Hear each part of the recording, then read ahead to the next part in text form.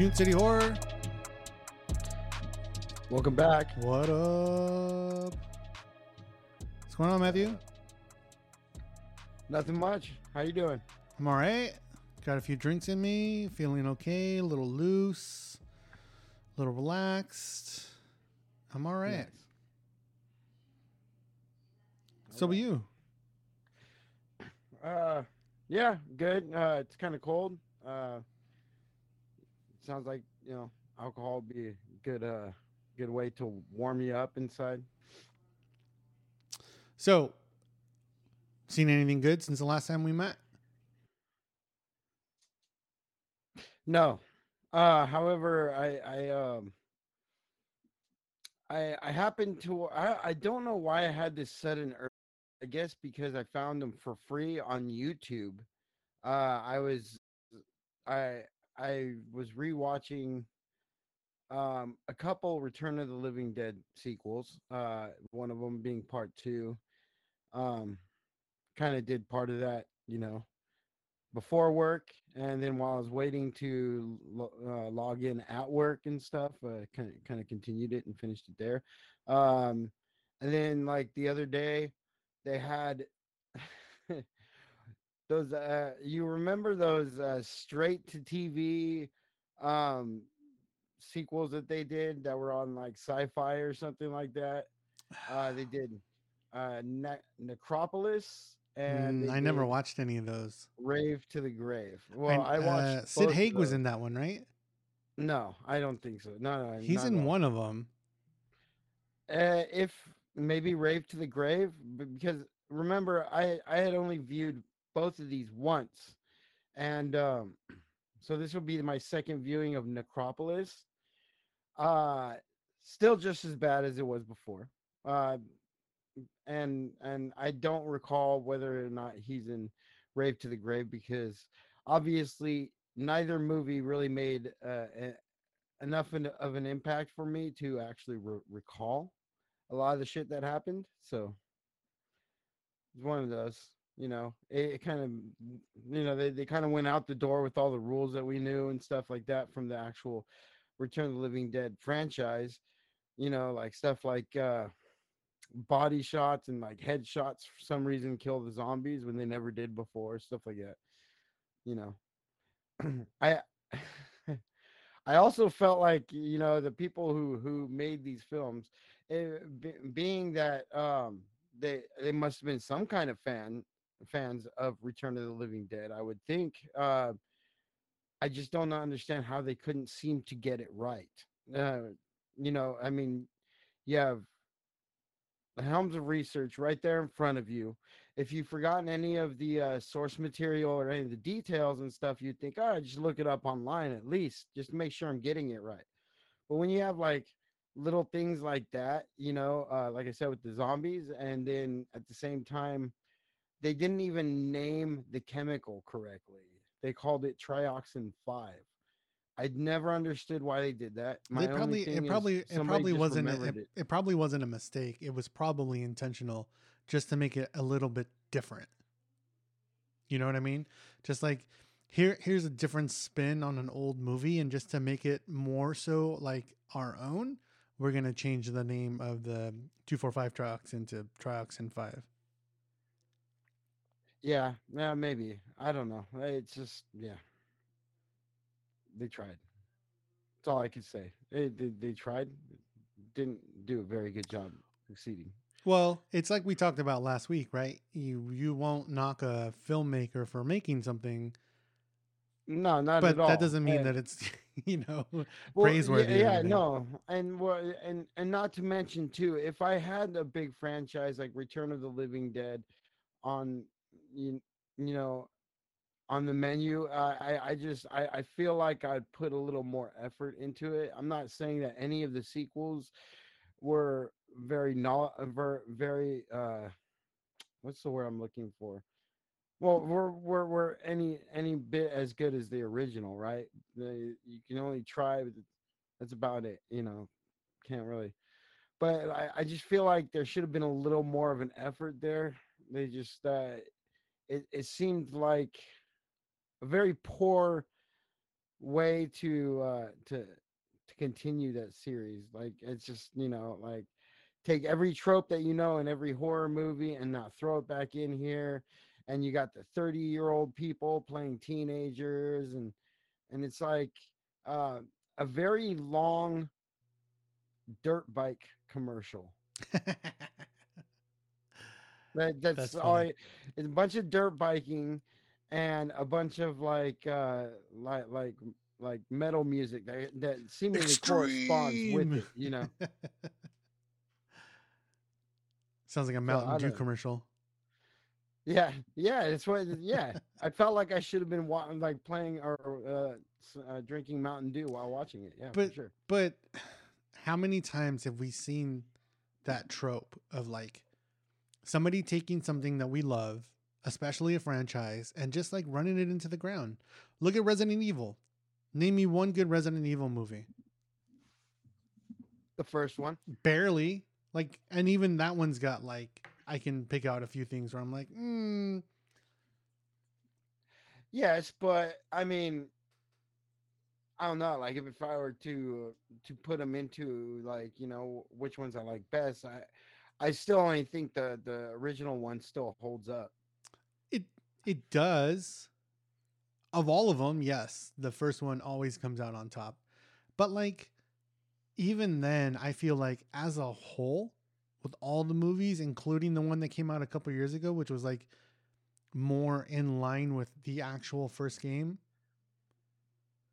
Yeah. nobody got it right. And it's like, how do you not get it right when you have so much source material, and especially those Mila Jovovich movies? Man, I don't know. They, in my opinion, they butchered the shit out of that stuff, man. Oh yeah. Yeah. But They. I also feel like The Walking Dead took that turn too. So it was funny. I was just talking about this with a buddy last night because he was asking me how far into The Walking Dead I ever got, and I told him once, like the second episode or the first episode after they introduced King Ezekiel, I was out, and I think it was the tiger that did it for me. But I think that like at that point in time, not so much in that story or in that series, but just in time, I was frustrated with how commercialized the zombie genre had become. And I think it was because you and I come from a time where like that was like counterculture or subculture or underground or whatever you want to call it. So to me, I enjoyed it more because it was kind of like my thing. It was our thing. Like it was small circles that like, ran in a zombie crowd. And then it came to the surface. And when my mom started wearing Walking Dead t-shirts, I was like, yeah, I'm kind of over this whole thing. And we had things like World War Z, which I think was a good book, but a horrible movie. I think it just, I don't know, man. I think people have good intentions, and they just don't execute very well. So I appreciate the Yeah. effort, but yeah, I don't know. Yeah, no, there was a time where zombie movies were kind of dried up, and they just they didn't do them for a while, right? We didn't see them in quite a bit of time.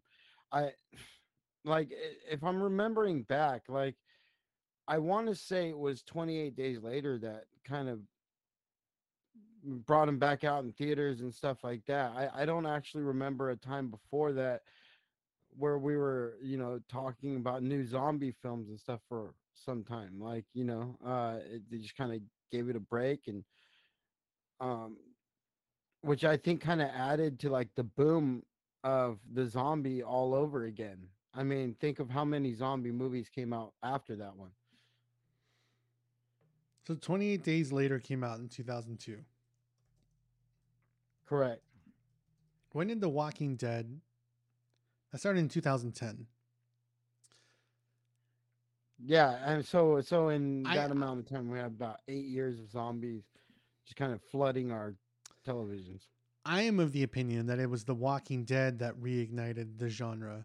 So there might have been an influx of movies, in my opinion, between 2002 and 2010. There might have been an influx of movies But I don't really think that it was until 2010, after The Walking Dead had come out and seen so much commercial success, where everyone was like, "Oh, let's jump on the hype train. Zombies are hot right now. Let's do it." And then we saw a bunch of movies and just crap. I mean, there's some good gems in there, like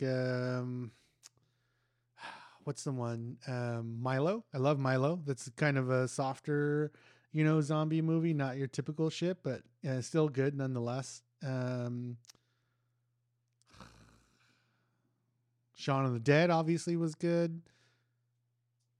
Um, but yeah, 28 days late. 28 days late. 28. Ugh. There's the rum. 28 days later is Mm. probably still one of my favorites to this day. All right. All right, so you watched a couple not so good zombie movies. Yeah, rewatched, kind of revisited. Just one of those, happened to be there. It was good background noise or whatever. So I saw on Friday the 13th, I watched a movie called Sick that debuted on Peacock. Sorry, so many fucking streaming services now. It's hard to keep in, kind of hard to keep track. So Yeah. Peacock, NBC's platform, put out a movie called Sick. And have you heard of it? Seen the trailer at all? You're familiar? Not so much. No, it sounds kind of familiar, but I don't know from where. So the premise is it's April 2020, so right at the height of the pandemic, and people are sent home to go quarantine. So these two girls go to a cabin up in the woods that one of the girls' dads own, and they're just going to quarantine for a little while, and just the two of them. But there's this killer running loose. So there's like this opening scene of this guy at the grocery store being stalked. And he ends up getting killed in his apartment, and then we cut to the girls. They go to this cabin and they're quarantining for like a day or two, and then like the killers show up there, and it's straight up slasher movie. I have done zero research on it, but I want to say that the same guy that kind of created the Scream movies also did this one, so it's got that like, big knife run around the house type slasher feel to it. I thought it was good. I thought it was a good popcorn movie. Me and Perla and the kids sat down and watched it, and it was enjoyable. Like I wasn't mad at it. All right. Then on Sunday, I watched The Last of Us on HBO Max. Dude, I've been waiting for that show to come out. It's so fucking good. Did you watch it? No, I don't have HBO Max, but I will eventually.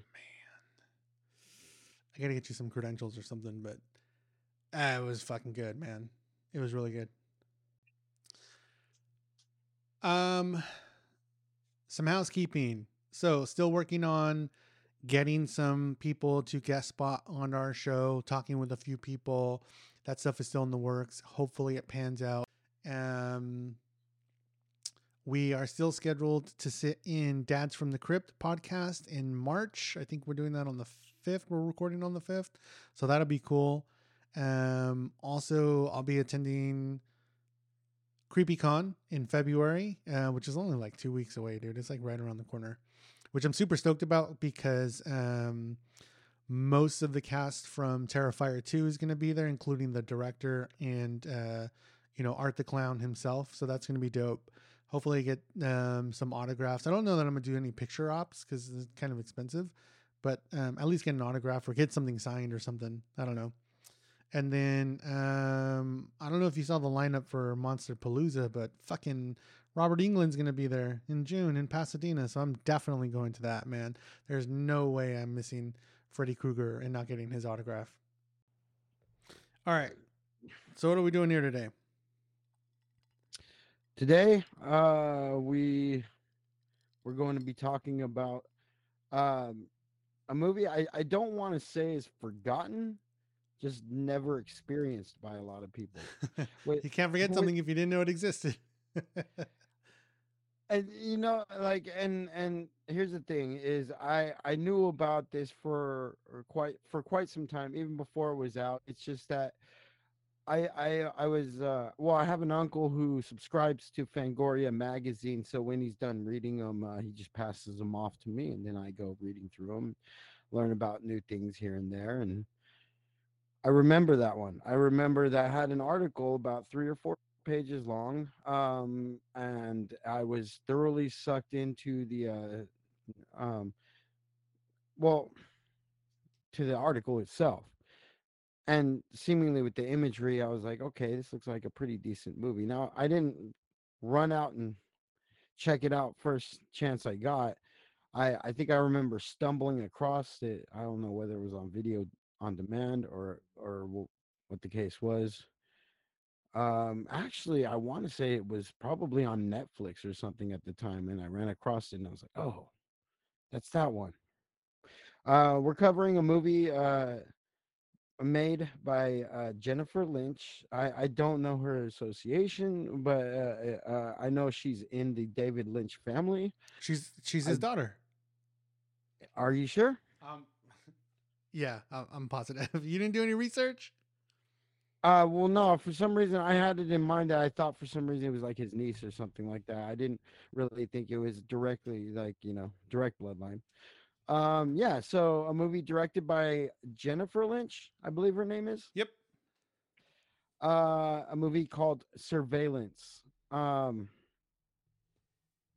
where to start? What year did it come out? Early 2000s, right? No, I think it came out. Well, I guess, but I think it came out in 2008. Yeah, 2008. Rated R. Yeah. Okay. So nearly early 2000s, just Yeah. within the first decade. So, um, what? How about this? Since you're kind of new to this movie, right? This was this your first time watching it? Yes. I had not Okay. heard of it, nor seen it. Do you want to give us a description of the film, or do you want me to do it? No, I'll do it. Yeah, man. All right. The movie. Okay, so the movie's about this small town that's got two killers out on the loose, and then we come across this police agency in which again, small town. Man, I'm really bad at this. So two killers on the loose in this small town. Police are kind of on high alert, and what we do is we come across an instance of a police officer who's been in some kind of engagement with some people who are all kind of beat up and shooken, and it turns out that they all had an encounter with the killers. And the movie is just kind of a recount of everything that had happened in that encounter, told from three different perspectives: one from one of the officers who survived the encounter, one from an older, I won't call her an older woman, more of like a young lady, probably mid to late 20s, and then that from the perspective of a little girl who was also involved in the encounter. Just kind of the three different groups that were exposed to this thing, all kind of telling their own story. And um, the movie's kind of based on like a who done it, like trying to figure out what happened. And it turns out there's some plots, twists and turns in the end, and we find out who the killers are. And yeah, it's a kind of a bit of a darker tone to it. It's kind of gritty, I would say, but it was good. It's not your typical like slasher monster horror movie. It was, I think, even when you like threw it out to me and I looked it up, I even questioned it. Was like, are you sure? Like, is this the one? Because it was coming up. IMDb tags it as like a crime drama mystery movie, and I was like, I'm not sure if this is the one or not. And you're like, dude, fuck labels. And I was like, I'm not saying like I'm not against that, but I just want to make sure that this is the one, because it just didn't show up in like the horror category. But like, definitely I would put it in the horror category, because it's just like the whole, like everything that happens and the way that it's the way they use different kinds of like filming, not filters, but like, I don't know, you can notice that like when the cops are telling their story, their video take is like more sepia toned. I think I saw an article on this too. And then like when the kid's telling her story, like her flashbacks are like more sharp. And then when the chick, the druggy chick, which we'll get into in a minute, hers is a little different. So like I don't know, it's just this weird concoction of like different stories, and then it just ends with like some plot twists, and it was really fucking good. I enjoyed it. Good, good. And you know, I'm really glad you got to see what exactly what I was talking about. You know, about the whole mislabeling thing. Because on the surface, yes, I'd say myself, I wouldn't say crime drama. I would say more like crime thriller. But that, yeah, like as you said, horror was nowhere on the label. Um, and now you can see my argument whether it does fall into the horror category and stuff. I mean, it definitely had it. I mean, it even started out on a very strong like horror tone, right? Like it was just like, you know, already in your face. Like Oh yeah, yeah, 100%. yeah, brutalities from the get-go. We start out with the couple Well, and they're before we get into our walkthrough, let me just kind of okay. do the needful here. So, as you mentioned, directed by Jennifer Lynch, daughter of John Lynch. I'm sorry, David Lynch, drunk. Released in 2008. Was shot for a budget of $3.5 million, and so I would argue low budget based on the time it was released, right? Yes, I believe anything within I mean anything within like $1 to $5 million is probably going to be considered low budget. Well, Mm, again, for the time, you shoot something for 1 to 1.5 in like 1980, that's relatively high, No, for that's the what I mean, like caliber of one film. to 5 million, not like one to Oh, one gotcha, point five. gotcha, gotcha, Yeah, gotcha. yeah. Yeah, either way. Okay. So, it was an estimated budget of 3.5 million. Guess how much it made opening weekend? Oh, this is gonna be so fun. This is gonna be so fun. I already know that the movie probably hasn't even made back half of what was put into it. Like in its I'm like in its lifetime? yeah, yeah. I'm gonna go as far as to say that. Oh, hopefully it picked up a fan following that I'm completely unaware of. Okay. I'm gonna say opening. Opening weekend. Now, hold on. It released This is the opening weekend in US and Canada because it released July 31st in 2008 in Germany, but then when it released in the United States and Canada, this is the amount that it made opening weekend. So guess that number. And again, remember the budget was 3.5 million for this thing. This might seem like a bit of a stretch, but I'm gonna go with 5,000. Dude, $4,590. You No were shit. close. Wow. Now the movie grosses in US and Canada $27,349, and its worldwide gross was 1,138,000 and some change. Not a good return on investment here. And I'm curious to know how much of that went to the acting, because we had some really good names in this movie. I was super stoked when the credits in the beginning was like, "Hey, who's in this movie?" I was like, "Really? That person? That's awesome." So, um, Julia Ormond. I'm not familiar with her, but she plays one of the main characters, Elizabeth Yes, Anderson. she's actually a very famed actress. She's been on a lot of movies, ones that we weren't normally watching and stuff. But I actually remember her most from that movie Legends of the Fall. Was she in She Legends of the was Fall? yeah, she was the brother's girlfriend that fucked all the brothers eventually. Hmm. Okay. The main one. Yeah, I'm looking The through one her they were page fighting here. over. Not a lot that I recognize. The Curious Case of Benjamin Button. Familiar with it, never seen it. She did 3 episodes of Nurse Jackie, 7 episodes of Law and Order, but who's never done Law and Order? She did Right. 5 episodes of Mad Men. She was in that movie, Marilyn. My Week with Marilyn. At least that's what she's known for. I don't see a IMDb credit for it. She was in Inland Empire, which I believe is a David Lynch movie. Yeah. So yeah, Legends of the Fall. There you go. Good kudos to you, man. Yeah, And well, it bugged nothing. me when I saw her. I was like, God damn, I Yeah. know who the fuck that is. I could, and she's a lot older, but I couldn't remember exactly, where. Which, even by the little I've seen her in, like, I already knew she was a good actress. She was always good at whatever she touched.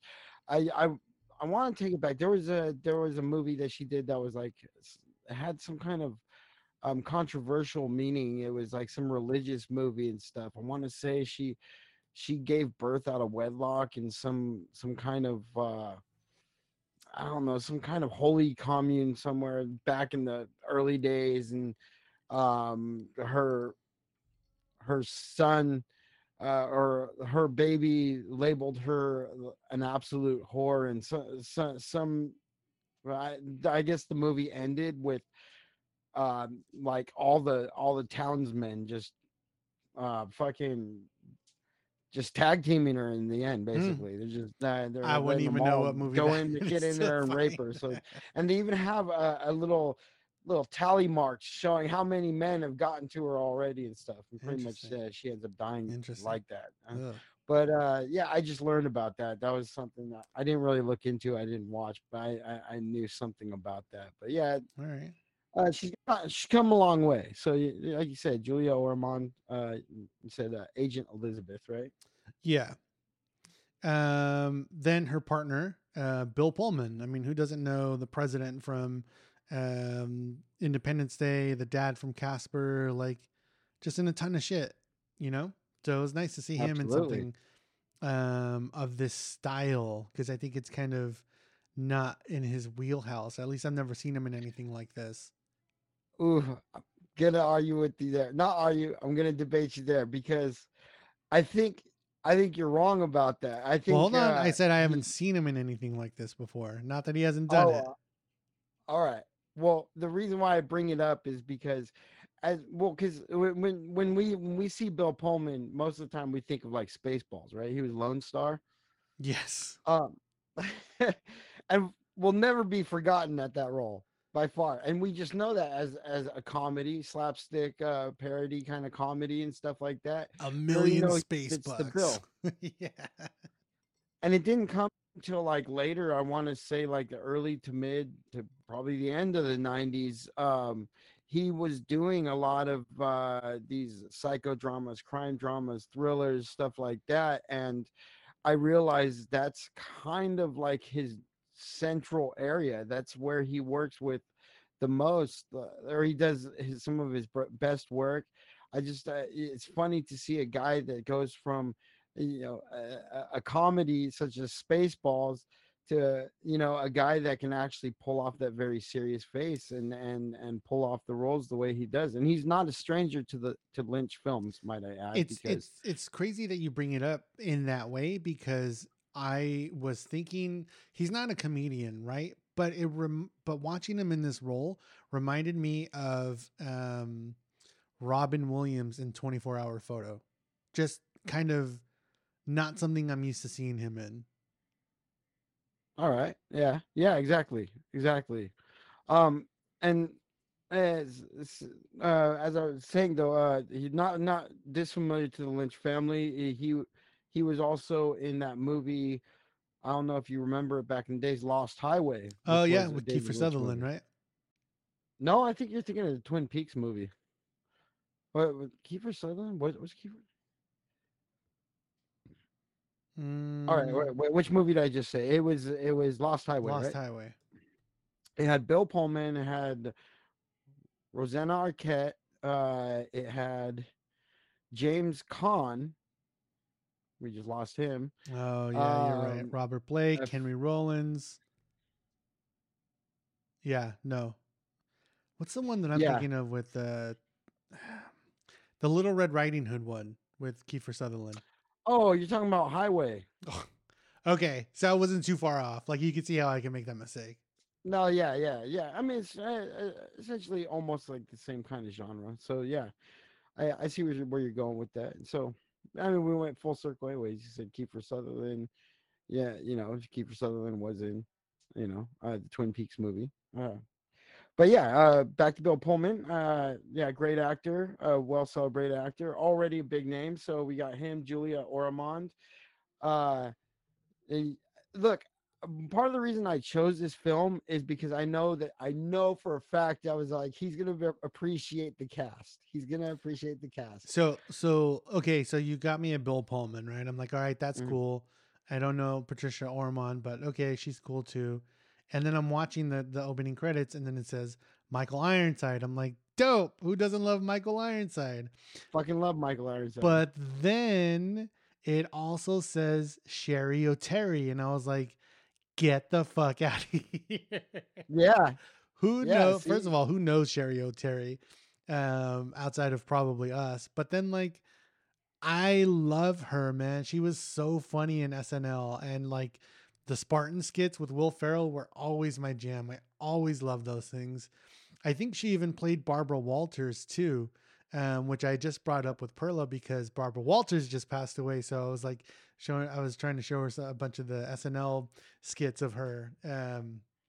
So yeah, Cheri Oteri, and then there was one more name in the cast, and I was like, get the fuck out of here.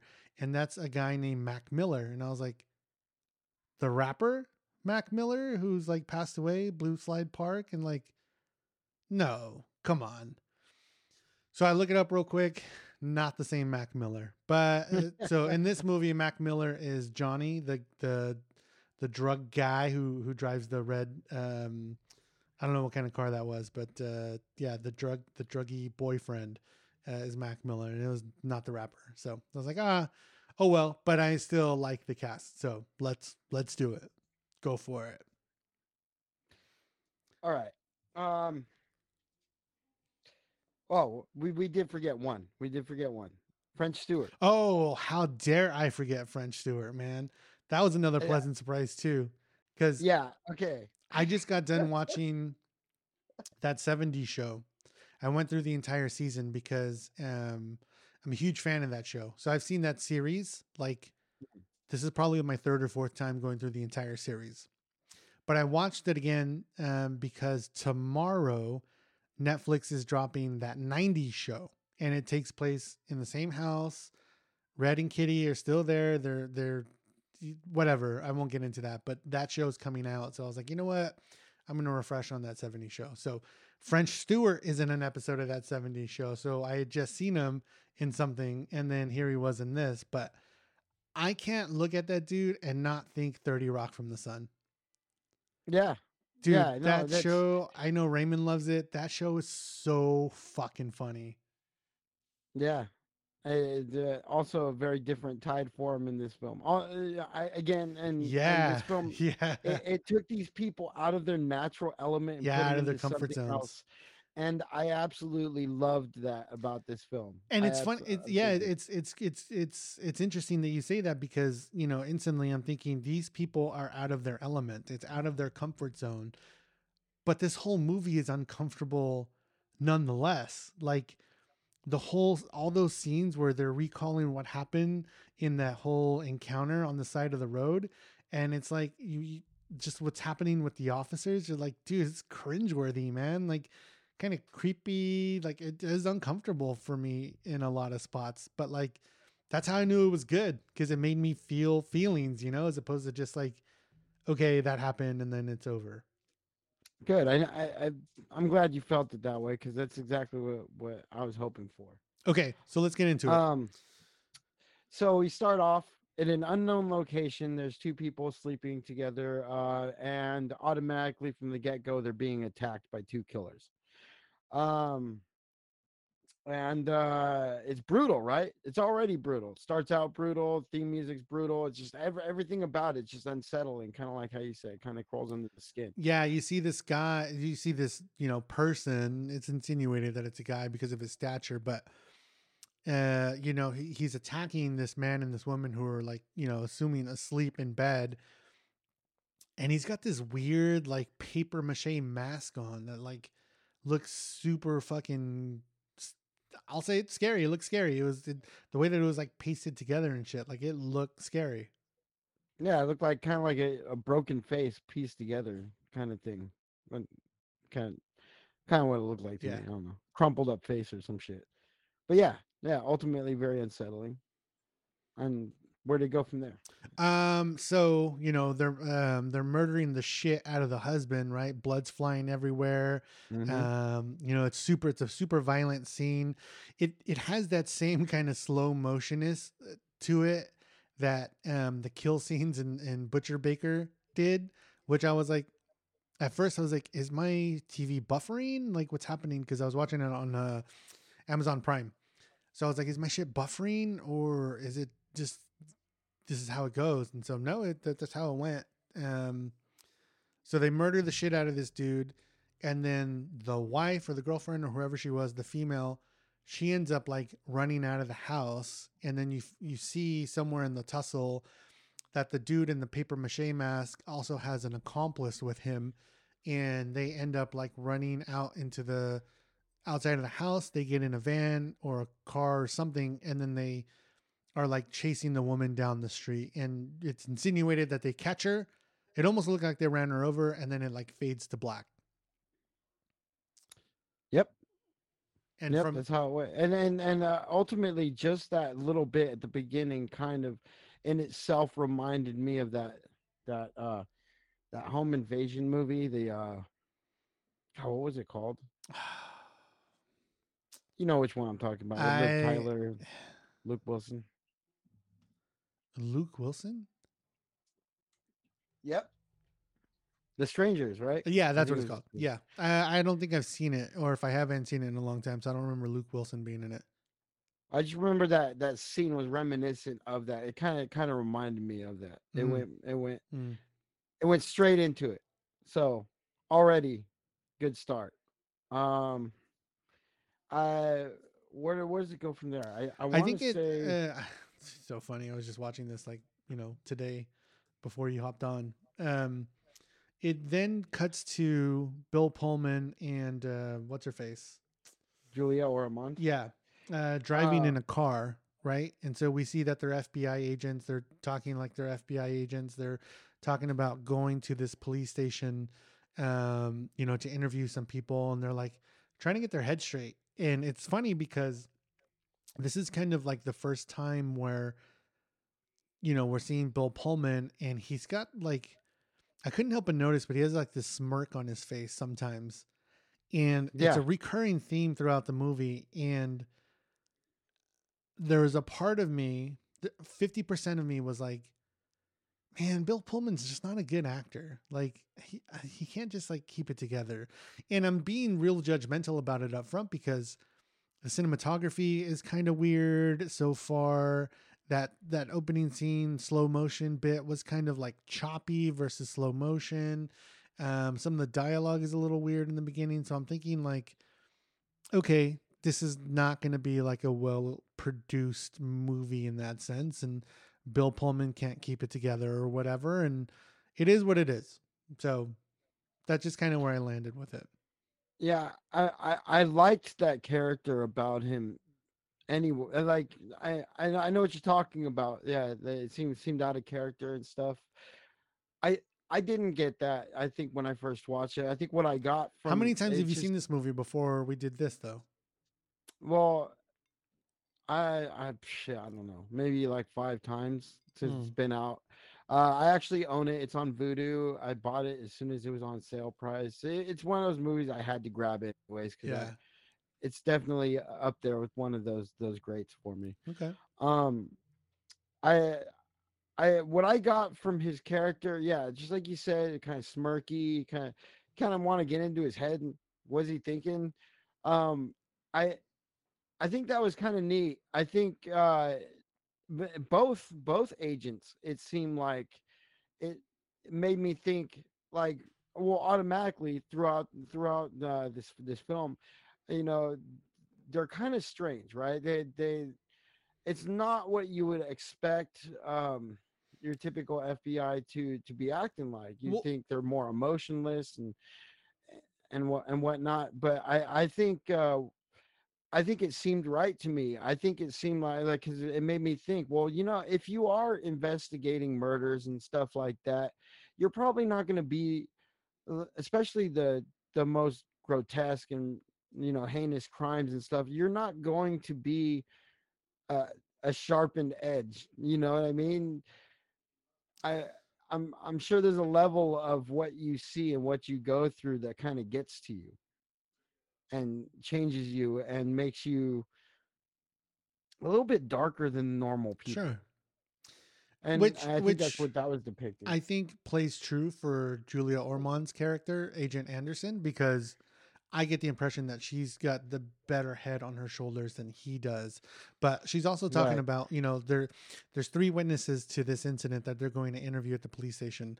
There's the officer, there's the druggy girl named Bobby, who's played by an actor named Pell James, and then there's the little girl who's also played by an actor named Ryan Simpkins. Her name is Stephanie in the movie. So oh shit, what was the officer's name that they were interviewing? Was it Bennett? Officer Bennett? Yes. Which is Officer Bennett. It interesting. was the guy with the mustache, right? Yeah, so Officer Jack Bennett is the one that was involved in the incident. He's played by an actor named Kent Harper, who also co-wrote the movie with Jennifer Lynch.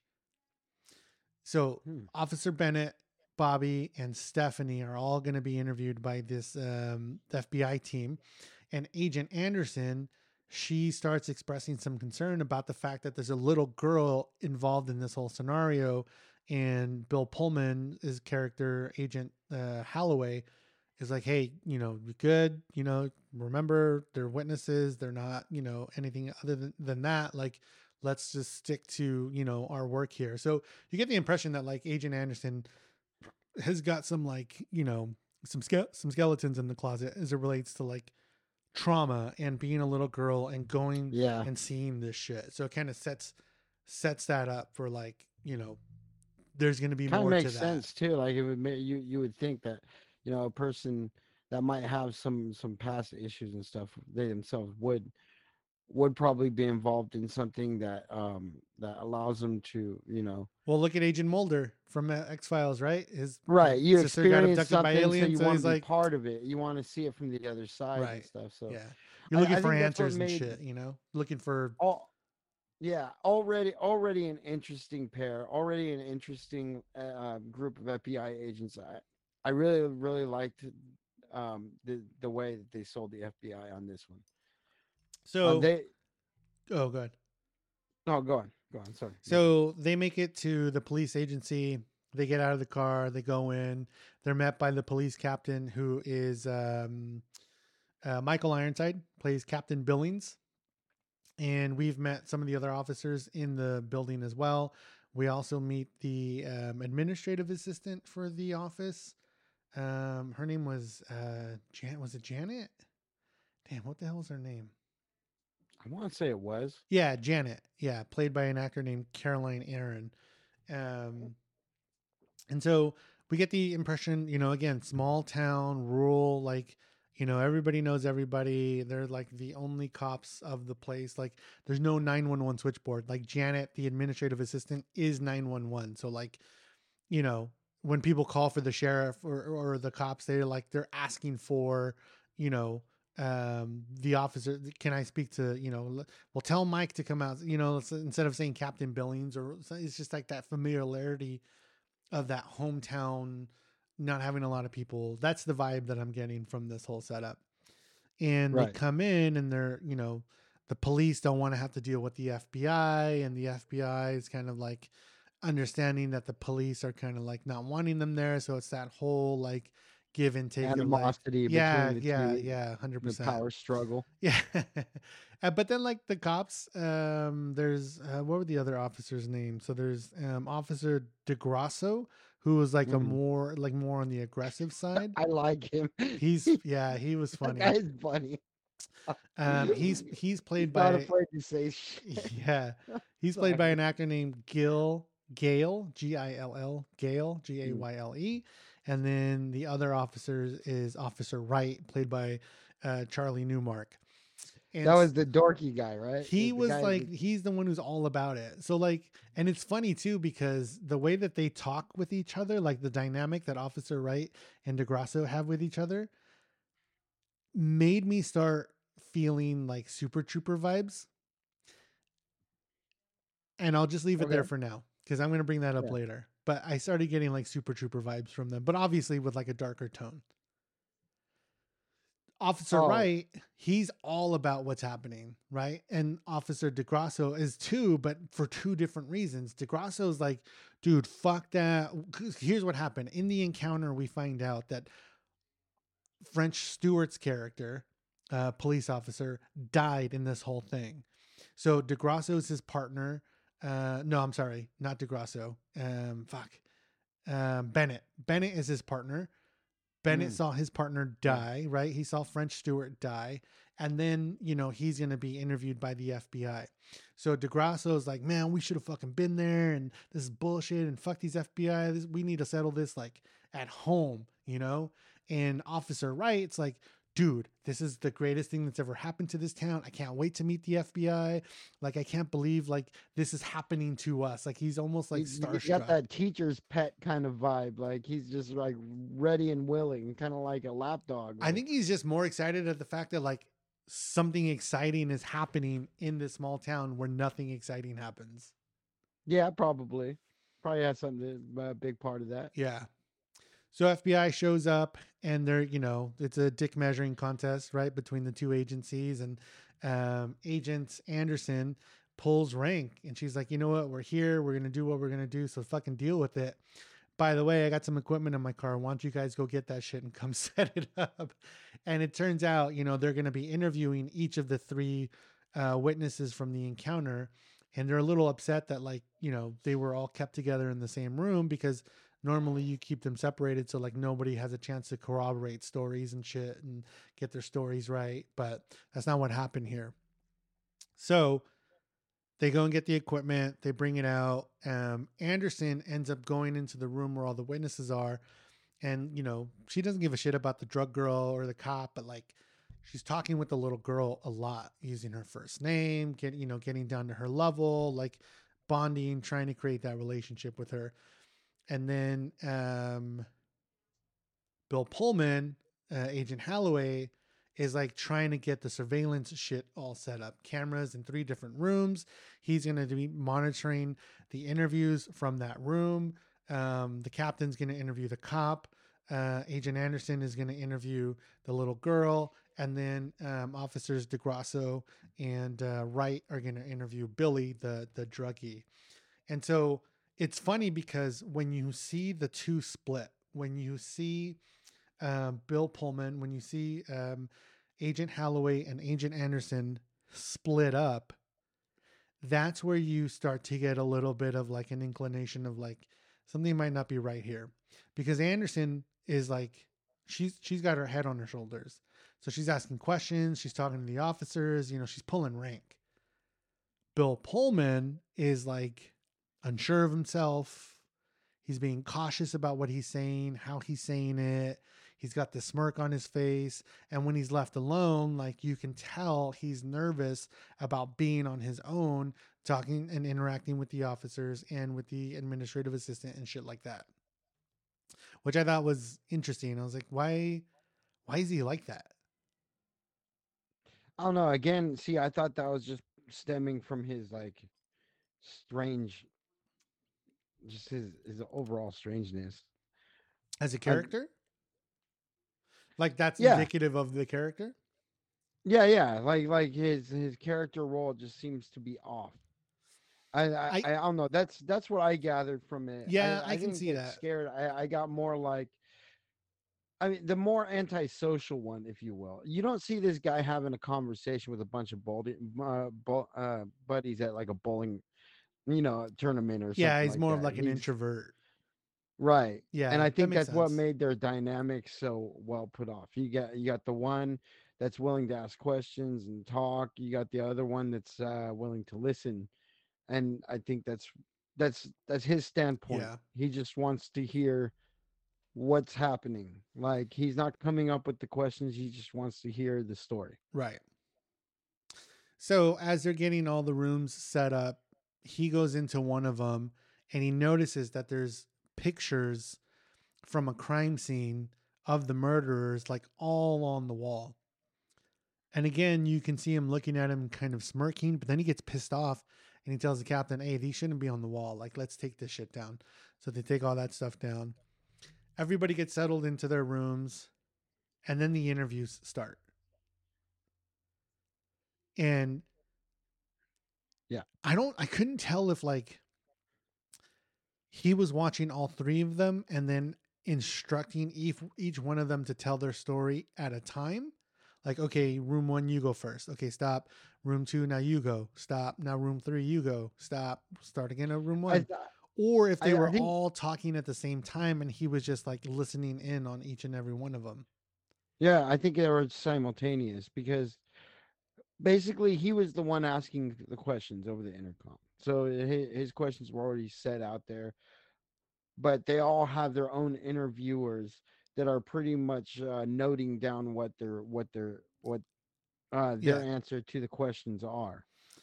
I So didn't I pay think it's all at the same time. I didn't yeah, I didn't pay it too much mind because it was kind of cool the way that they were doing it. So I Right. rode with it. So who starts first? That would be the girl Bobby, right? No, I think it was Bennett, the officer Bennett, Jack Bennett, because he Okay, starts yeah, talking yeah, about yeah. All right. how Bennett started, him and and it got French into Stuart him. were just Yeah. on the side of the road, just patrolling this area. But he's telling his version of the story, and we're seeing what is actually happening, and they're in contrast with each other, right? So, like, he's talking about how they were just, patrolling this area like they normally do. It's a hotbed for speeders. And, like, in actuality, they're on the side of the road shooting beer bottles with their guns, like naming off famous serial killers. And I don't know if they're like, I don't know Yeah. what that whole scene was about, to be honest. Yeah. All I That remember was at an the end of it, interesting. French Stewart was like, "Well, I'm still drunk." And I was like, okay, now I know what kind of cops we're dealing with. Awesome. I like it. And then there's that scene where he goes to put the gun in the back of the trunk and they open the trunk and it's just like littered with all kinds of like non-standard, non-police issued weapons back there. It's just like, uh, like a little gun store in the back of this cop car. Yeah. So he goes on to talk about how this car, this truck has sped by. It's this grocery delivery truck. They pull it over. Like as soon as they pull it over and they start talking to the dude's like throwing up on himself. He's scared.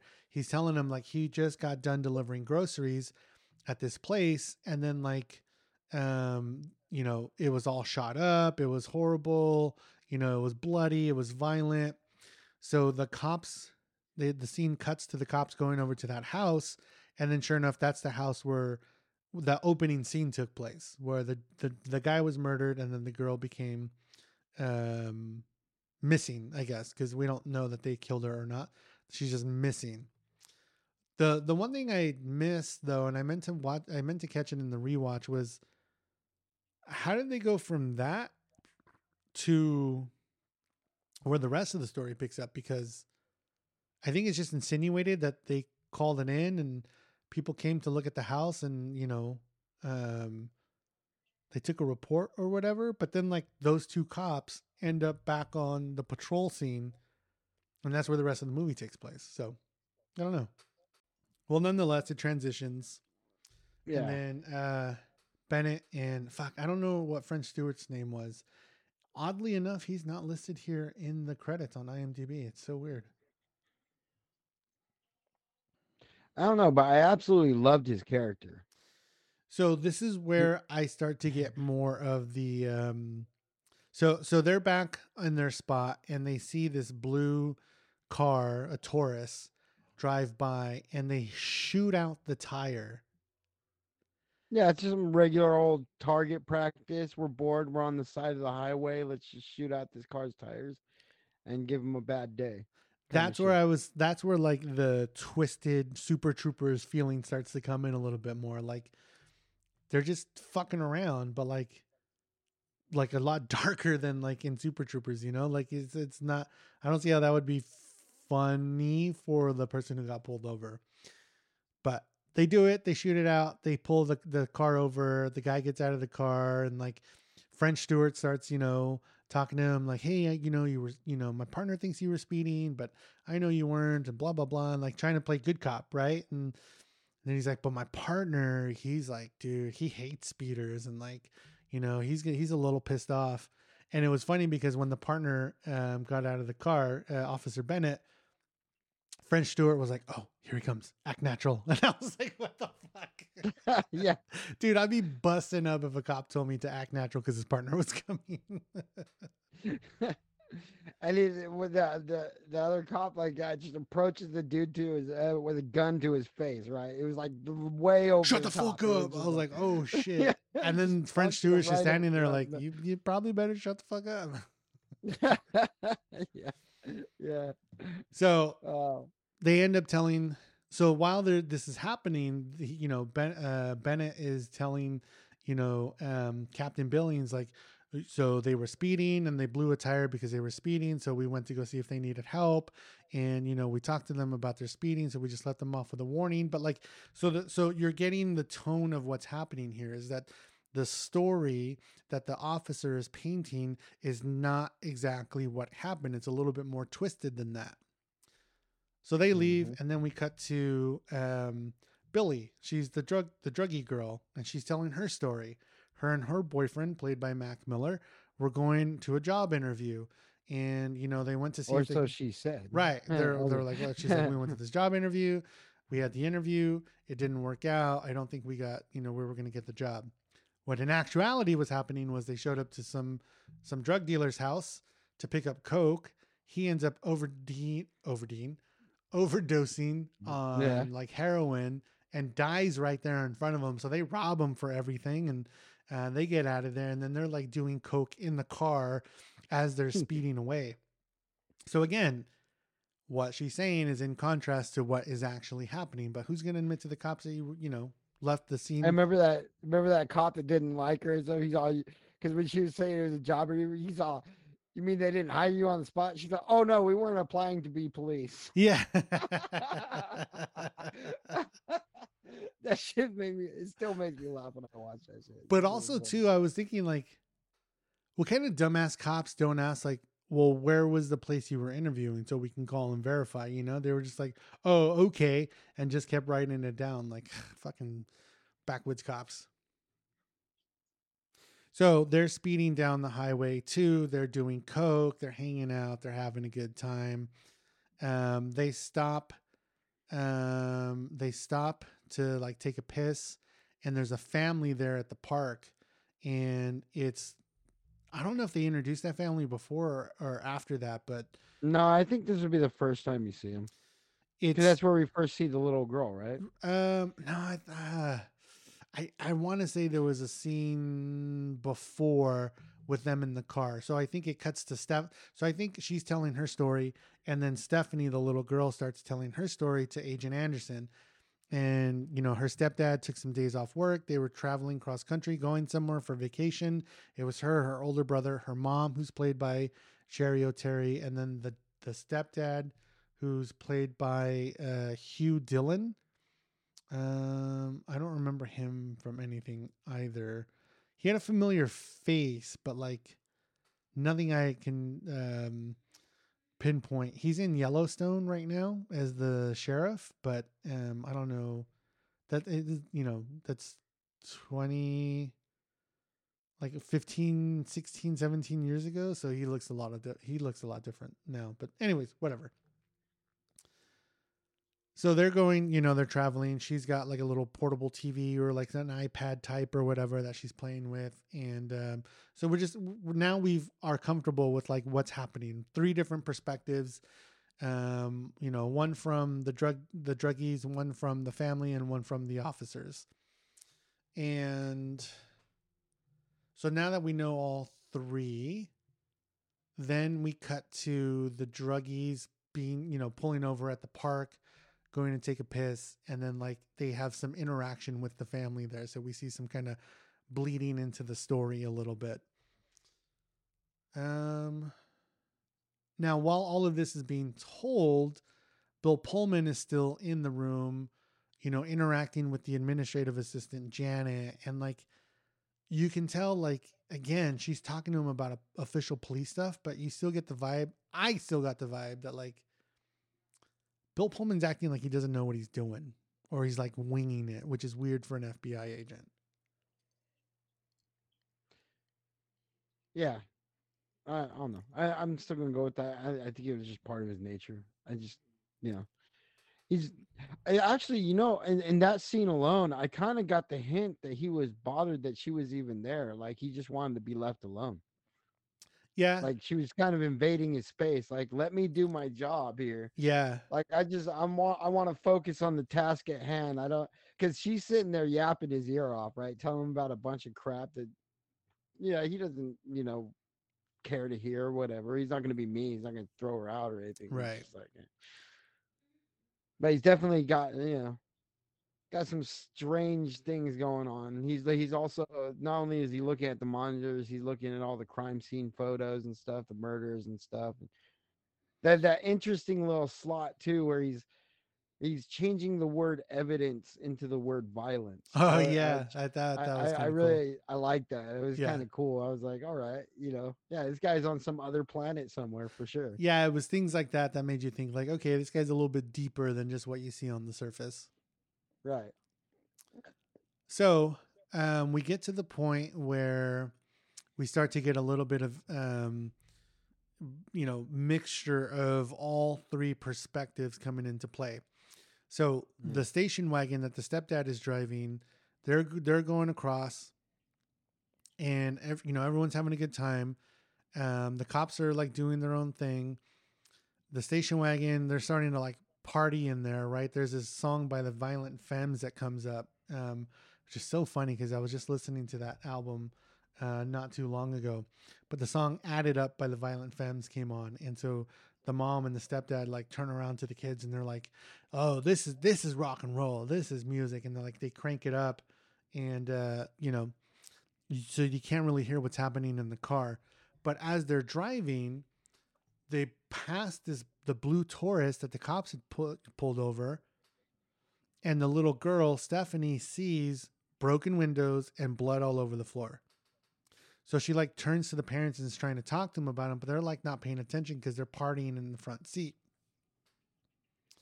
Yeah. Then the druggies are also kind of behind them, um, and they're listening to the same radio station, so they turn it up and they're doing lines in the car. And it was so funny that Bobby, the drug girl, she like was drinking a beer in the car, and she was like, "Hey, who am I?" And then she like poured some beer in her mouth, and then like kind of pretended to choke on it and like throw up on herself, and she was like Yeah. spazzing out, insinuating that she was the drug dealer that just Reenacting died. the OD from their Yeah, dealer. yeah.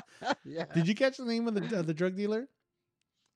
I f- I forgot what the name of the His drug name was dealer was. Bucket. They just kept calling Yeah, him that's right. Bucket, Buck. and I I was was gonna like, say it was something strange. "What is that short for?" It's got to be short for like shit bucket or like bucket of shit. I don't know. It was, I wanted to know more. So, they're doing their thing. The family car is rocking out. The drug car's rocking out, and then the cops are on the side of the road patrolling.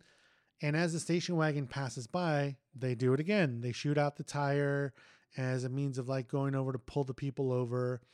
And the car, skids out and it moves forward a lot. And the cops are taking their time about going over to the car.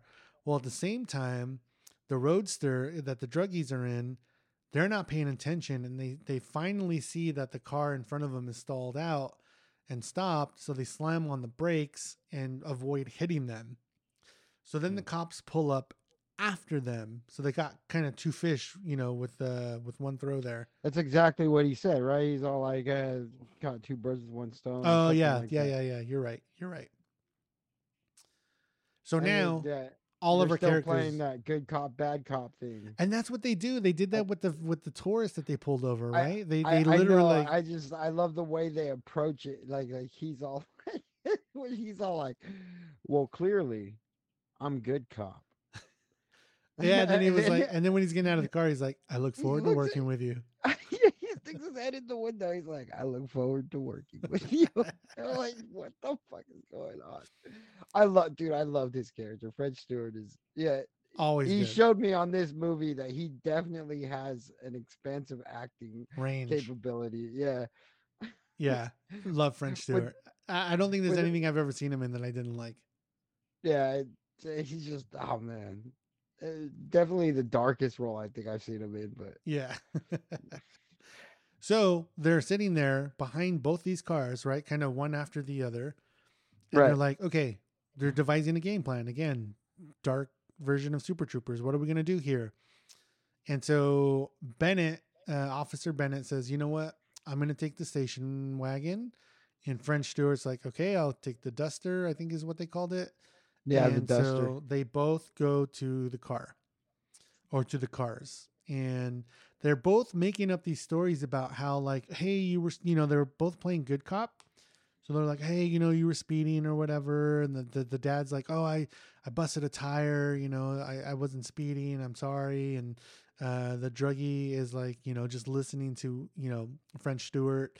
And both cops are making up stories to the drivers about how the other one might, I don't mind you speeding. I grew up here, whatever. I don't give a shit. But like my partner, you know, he lost his wife, to a car accident, so Bennett's telling, the station wagon, my partner's wife died in an accident on this road. So he's real sensitive about it. And then like French Stewart's telling the roadster, like, oh, my partner, his wife was, a victim of a speeding collision or whatever. And they're just making up bullshit. Oh, meanwhile, that one dude's sitting there trying not to crack up, right? Because they're fucking high, right? Oh, They just did a they're line. high out of their minds. And like French Stewart's telling him, like, dude, my partner, like, he's so sad. Like he had this family that he used to come home to dinners to, and now he just comes home to like TV dinners, and he starts to laugh. Like both him and the girl start to laugh.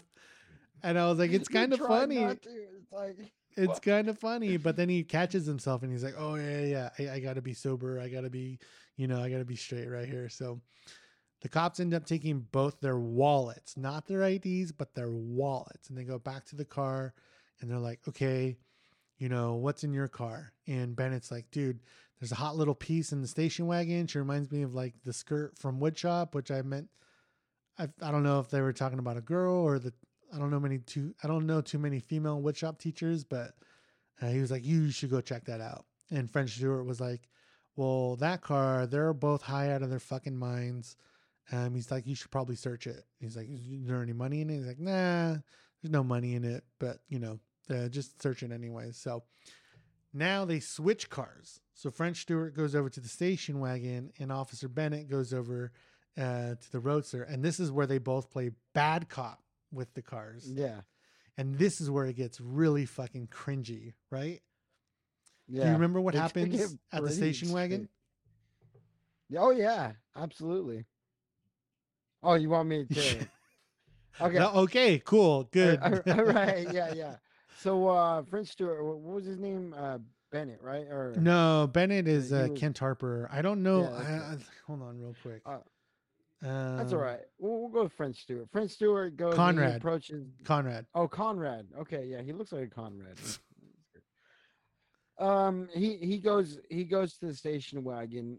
Just as his partner said, he was talking about the wife looking like somebody they probably knew from high school or something like that. He's like, all right, he goes up, uh, already in a very creepy way. Um, the man, right? He's outside the car. Is he already on the ground? I can't remember. So, French Stewart French tells him Stewart to goes get out. into the car. He sits He in the tells him to get driver's out. Like, seat. I think he opens the door and he's like, get the fuck out of the car. And he pulls him out and he lays him on the ground. He's like, don't fucking move. Like, he puts his gun like on his ball sack while he's laying down. He's like, or on his ass. And he's like, dude, if you move, I'm going to blow you a new shitter. Yeah, that's right. And he's just laying on top of him, like, Not yet. Not yet. He lays him down first. He makes sure Oh he's no, on the ground, and then he gets into the he's car. sitting on him. He's sitting on. That's right. He's sitting on him upright. He's got the gun on his asshole Right. essentially. So then he jumps into the station wagon, closes the door, and sits in the driver's seat. Mm-hmm. Yeah, and I don't know. Starts asking the lady of the house, well, the lady, the mother, um, questions like, is he always like this and stuff like that, like some bizarre off the wall bullshit. But then starts making her like give him a kiss, like a very uncomfortable situation. He's like pulling this off in front of the kids in the back, right? You got the Yeah, son, you that's got the the part where I was daughter, like, and ugh, they're both like, fuck. "What the fuck is going on?" So cringy. The mom is terrified, and he's asking her to give him a kiss on the cheek, but right when she goes to do that, he just gives her the lips and he's making out with her, right? Yeah, he did that Um, whole like switcheroo. He's like, give me a kiss on the cheek. And then as soon as she comes in, he just lets like kiss her on the mouth. yeah, like yeah, if you were on your first date or something, and then when he gets done, he's all like, "All right." It's just something Well, like, she's "Yeah, crying. She's beautiful." crying. And he's like, oh, Yeah, he's she's like, don't crying, cry. and He's like, he's you're gonna be like, all right. Don't worry about it. He's like, all something right. about a beautiful day today or something like Yeah. that. Or it's Oh, he was like, wow. yeah, He gets out. He's before he like, wow, steps what a back out. day. Yeah, what a day. Well, I mean, considering like, they pulled over that blue Taurus and they fuck with those people. They were doing Mm, their shooting out in the fucking woods, and then like they went to the house that was all murder house. Like, yeah, it's been a day. I would agree. yeah. Now, Um. while all of that is happening, what's happening at the muscle car? Uh. Let's see. I know. I know the other officer is scaring the fuck out of him. Yeah, so I. so Bennett pulled up on Bobby, who's sitting in the passenger seat, and like he's got a gun, he's got his gun in her face, and like he's like you can tell he's gonna hit up on her, and he tells Johnny, the driver, he's like, look away. He's like, don't even look at he's Oh, like, don't even that's look at us. right. And then he He starts was like smelling her manipulating their hair, situation. and he puts that gun in her face, and he's like, she's crying, right? She's bawling, she's so fucking scared. And this dude, Johnny doesn't know what to do. And so the officer like has the gun in her face and is like not even in her face, it's on her face. Like it's in her, like Yeah, almost like it's on her right there. cheek. And he's like, tell him you don't love me, or tell him you don't love him. And she's like, I don't love you. And he's like, say it like you mean it. She's like, I don't love you. And he's like, again. So like, he's just like calling the shots in there. Fucking losing it, right? Dude, Like, yeah, what the seriously. fuck? Like, I was scared to see this happen. I was just like, my God. Yeah. These So people are just. they're fucking with them to the point where like, both cars are scared out of their fucking mind. They come back to the squad car, right? They let everybody get back in the car. Everyone's all shooken up, like nobody knows what to do. The officers are chilling in the car, and the little girl gets out of the station wagon and runs over to the police Right. car to tell them about what she saw in that blue car. And they're like, Mm-hmm. "Oh, you must have been watching too many scary movies or whatever." And she's like, "No, I'm not allowed to watch those. I know what blood She's looks all, like. I I know what know I what I'm saw. talking about." Like, she's like straight face, like, "No, you need to listen to me." So they, they leave. The cops leave. Then both cars get out, right? And they're all talking with each other. And they're like, man, that was fucking crazy. And the stepdad's like, oh, I'm going to fucking sue him. And Cheri Oteri's like, yeah, you ain't going to do shit. Shut up. Yeah, she just wants to get going on with her vacation. So while they're talking about everything that went down, the officers go back the way they came, and they pass this white van as they're moving along. And then they pull up on the blue car, the same blue Well, Taurus that they that's had pulled actually what over. the little girl had told them about too. She not only the blue car, but she had mentioned the white van.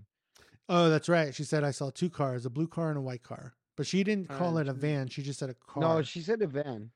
She was very because because it came later on that they identified the van that she was talking about. Well, no, because Because the so van had passed them up on the way to the correct, blue car. correct. So that would mean that that van was behind everyone else. Um, or maybe just going up and down the highway, which seemingly was, I guess.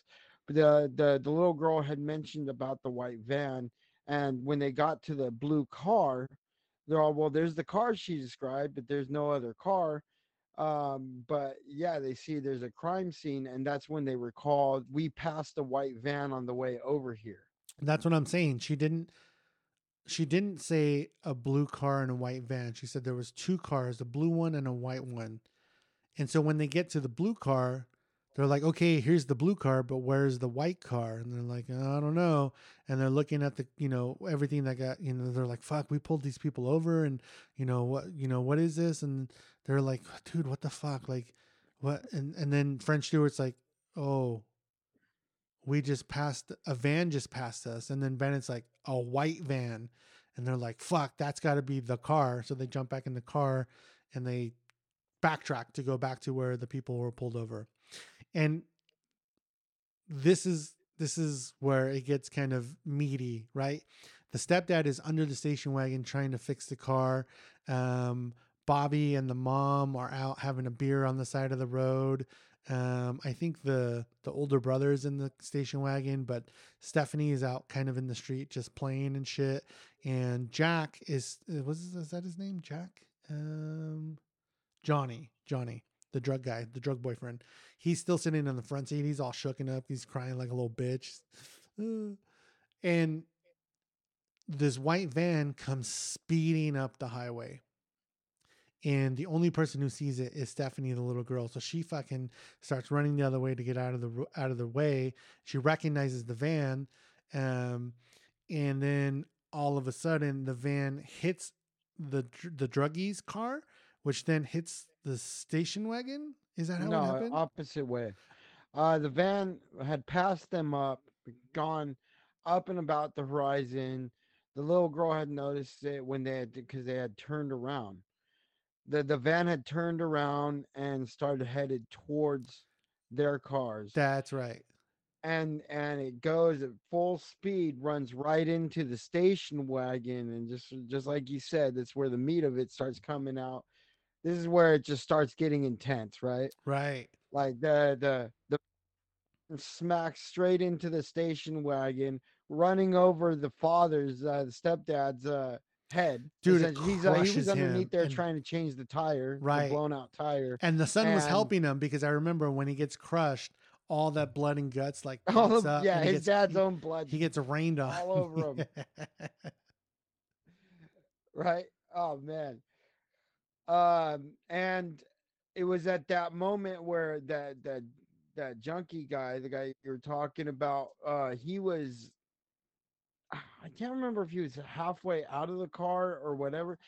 That general impact pushed the station wagon back, hit his car, and somehow his throat got slashed, I think, by the glass of his own window or something like Mm. that. He was murdered on the spot too. So the father and the both drivers have been murdered from this incident. Just a sudden bloody mess just came straight out of nowhere. And then the two officers came, right? They came, they They came were right coming after up that. right behind, but at the same time, Bobby is like, so the van is like at a 45-degree angle sitting on top of the station wagon, and she's trying Yeah, to he get had the jumped up to the top, yeah, pretty she's much. trying to get the driver out of the car, out of the van, and like it turns out the driver's dead. Like it was just this dead guy in the driver's seat. So then she's trying to get in on the other side, and she recognizes that there's somebody sitting in the passenger seat that's like covered in like a black sheet and tied up. And she's like, oh my God, this has got to be like the missing woman that everyone's been talking about on the radio. Cause like everybody knows that the killers are out and about and this lady had gone missing. So at that same time that she's trying to get into the van, that's when the cops show up and they're like, dude, get away from the van. Like, now it's like serious for them, right? And it's not fun and games anymore like it was. And I couldn't help but think They're the whole actually time, doing their like, jobs as a cop, yeah, yeah. And right? I couldn't help but think the whole time, like, this is going to go bad for them because it reminds me of the movie Crash, where like I don't know if you've seen that one, but it's this Which one? story, the newer one, and it's all told from different perspectives. And like, you know, the cop had a bad interaction with the black couple, and then he has to end up saving them in the end, and like they don't want to be Oh saved or yeah, no, I whatever. didn't really watch that one. Mm. I know which one. The one with Brendan Fraser and all that. Yeah, he was like the senator or whatever. Yeah. But like the same thing here, right? Like they just had a bad interaction with the cops, and now here the cops are to try to like save their lives. So I'm like, reminds me of Crash, and I'm wondering how it's gonna go now that this is the case. But like, they're fucking dumbasses, man. They're trying to get into the van or whatever, and they both come around the back of the van to try to open the door. And French Stewart turns to Benny, and he's like, hey, it's kind of cool, right? I was like, dude, now is not the time. Well, yeah, they finally got something that's not just pulling somebody over for speeding. He's Right, excited for right, it, right? right. So Bennett's trying, they can't get into the back either. So Bennett is trying to, Officer Bennett's trying to get in through the windshield. So he takes out his baton and he's like trying to break the window. And at the same time, the driver's head turns. Somebody moved it from the back, and then it blows up because somebody like shot a shotgun through the back of the chair, blew his face off or his head off, and then Oh, it that was also, awesome. Yeah, yeah, and it also shattered the windshield. So Bennett just went like, he fell in, right? He fell in. But then when Bobby was telling the story to the cops in the interrogation room, they were like, so Bennett just like dove in, and she was like, yeah, like -1 good hand. And they look at each other and they're like, awesome. I was like, that's not really how it happened. And also like, he's hurt in the other room, and the other guy died, so like, not awesome. I don't know. they're just seeing it from an action perspective. Right. Again, they don't see this much action going on. They're like, oh yeah, So what you know. happens is the person in the front seat ends up like going out the back of the van, and when Bennett opens the door to the back of the van, he realizes that the person who was covered is not a victim, it's a suspect. So he starts like firing off shots, and this is where he accidentally did he kill the mom and the son? I don't know. I don't remember how they died. Yeah, I do. Um, Oh yeah. no, Okay. Oh, no. I remember. I remember. Okay. All right. Hold on. yeah, So I was he gonna say, fires I off don't some think it was him. shots, and then it turns out he actually shot French Stewart. So he killed Well, his that own was, partner by accident. but that was undisclosed, right? Yeah. He didn't We say it. weren't we He weren't just led to said believe that. We were led to believe that it was the killers right. Right.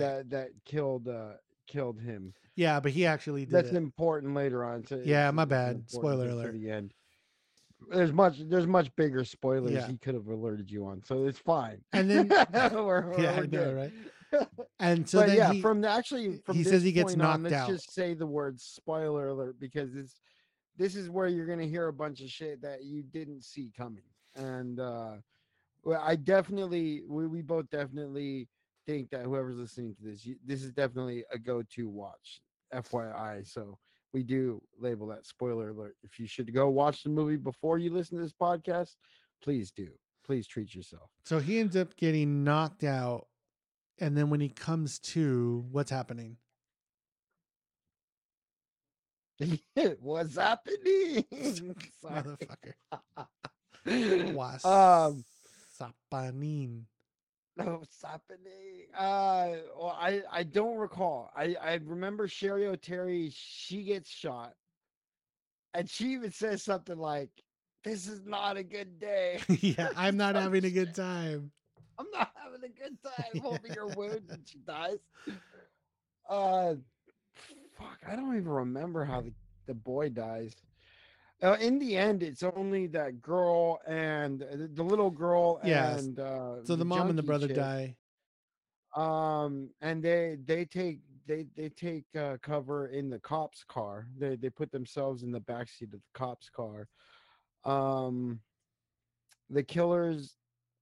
they are the same killers we recall from the beginning. They have those like spooky masks, the ones that you're talking about. Right. And crazy enough, this is all happening in broad daylight. It's not expected. It just kind of came out of nowhere. And this the whole thing just went like from calm to fucking chaos in like a matter of seconds. Everything just got crazy in this shit. Um I actually don't even recall how everyone made it out, how they got back to the police station and all that. I don't remember any of that shit. Uh, I think the killers just left. Yeah, I think the killers. Yeah, yeah, I think you're right. They just kind of disappeared. The little girl had taken notice to something too, but that's something that we didn't even disclose a little bit earlier in the film that she realized. Well, Because that part isn't made relevant until later. So, um, but well, belated spoiler that alert. happened earlier though. I don't remember seeing that when they showed it later towards the end. I was like, I don't remember seeing that originally, but okay. No, no, it was there. It was there. No, and because that was a basic point of that. Because all right, the little girl at some point, but when they're interviewing all the suspects, she goes and sneaks over to the monitor room when the two FBI agents are talking to it amongst themselves after uh, uh, Agent Anderson is talking to her, let her go to the bathroom or whatever. They're talking amongst themselves and stuff, and the little girl's watching something on the monitor, and we see what she's seeing is that there's it seems like these two FBI agents have a history together of some sort. I don't know what that history is or anything, but they seem to have some kind of relationship going on that's a little more beyond the professional side, which actually starts to kind of um, answer some of the strange questions about him and stuff like that that we've had throughout the film. Um, Fast forward to past all that, they got back to the police station, and the little girl discloses something to Bill Pullman, right? She um You're kind of jumping ahead. Yeah. Well, hold on. Let me just kind of put it. So they leave. They're all done at the crime scene. You know, at the whole thing that went down. So yeah, I guess no, I guess that's appropriate because now we cut to Billy and Officer Bennett and Stephanie are at the police office or the police department now, and so kind of like okay, that's everything that's happened. That was what happened. So now we're kind of right, in the current story's been times. told now, all three Correct. perspectives. Right. So you're right. That's my bad. So they take a break. Stephanie sees what she sees, and then they kind of go back to finishing up the story, the line of questioning. But what happens is the administrative assistant, Janet, gets a phone call from somewhere, from the hotel. And you can hear her in the background because she's in the same room with Bill Pullman. And she's like, what? Where? What happened? And she's like taking notes. She's like, okay, three bodies, two male, one female. How did you find them? Blah, blah, blah. And like, as she's like writing all this stuff down, Bill Pullman's just kind of sitting there like ear hustling. And, she hangs up the phone and she, tells them what happened. Like, the hotel found these bodies or whatever. And so Bill Pullman pulls Agent Anderson out and it's kind of, the officers out. He's like, hey, we all need to kind Yeah, of meet in the they have like their hallway. little briefing. Yeah, let's meet in the The hallway and little talk this out. And here's what happened. We got to go investigate these bodies because it seems like it's the killers all over again. So I'll stay here. Bill Pullman says, I'll stay here. Anderson, you take the two officers and go. And I'll stay Mhm. here with the captain and the little girl and the druggie. And they're like, okay, so that's cool. And the officer with the busted hand that was with Fred Yeah, yeah, Stewart. right. None So of the suspects were allowed to leave, essentially. Not yeah, suspects, but just people correct. Yeah, involved. yeah, the witnesses. So Anderson takes the two remaining officers and she's in a car and she's driving down and one of the officers gets in the back of the car and there's a box back there. So he moves the box to make way for him to sit, but he drops all the files and shit that were in the box. So as they're driving, he's like going through the files and he finds a bunch of Polaroids and he's looking through the Polaroids. Now, I'll stop there for a second. Cut back to the police station.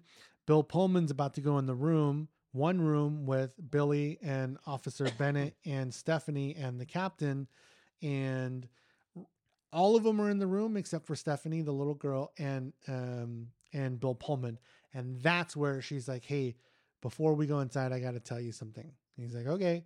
And he gets down to her level, and she tells him a secret, and he has this like It's shocked. inaudible. They don't really tell Correct. you what she says. Yeah, you don't hear it. Yeah, there's nothing to hear. So don't But the put on look on his your face, the look on don't his put on face your is like captions. You're not gonna get anything.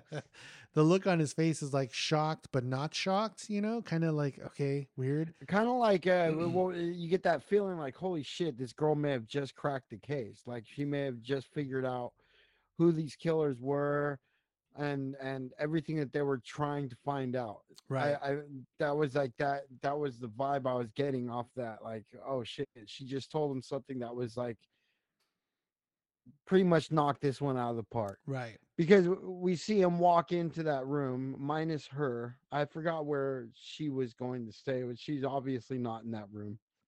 But he goes into the room where everybody's at and he's excited. He's like, he's starting to show like, oh, all right, like, and you're like, oh man, he's really gonna.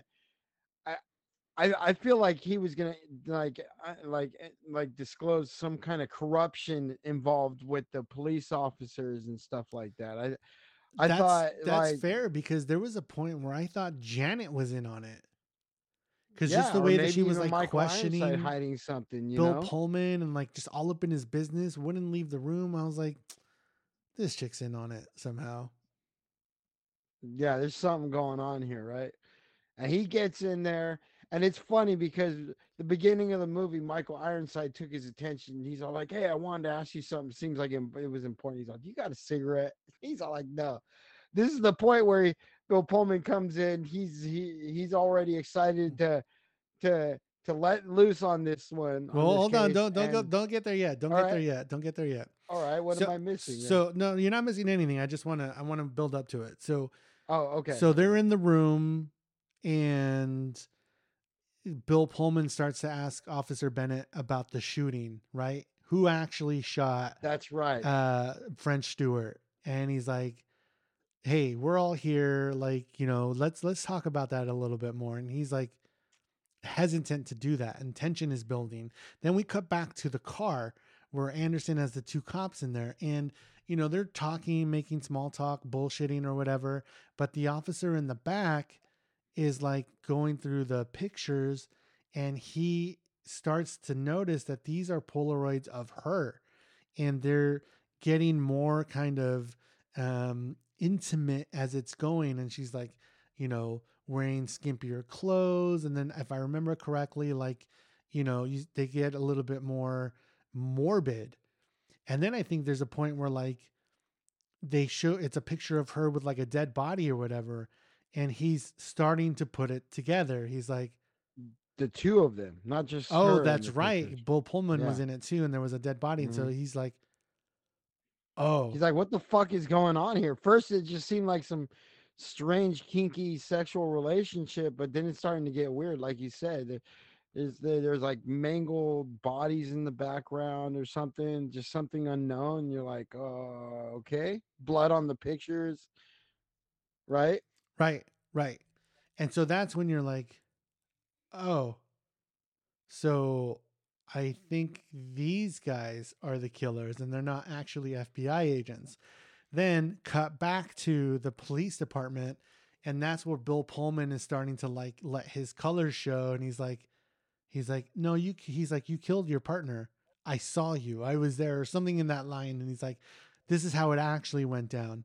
And this is where we realize, okay, both of them are actually the killers. They are not the FBI agents. So it's like total twist. And I will say, earlier in the show, I said there was 50% of me that believed that Bill Pullman was a bad actor because of the smirk and like I couldn't understand it. And, I was like, man, this kind of sucks. The other 50% of me was like, I think maybe they're in on it. I think maybe they might be the killers, or at least he is, or something. There's some level of involvement with these two.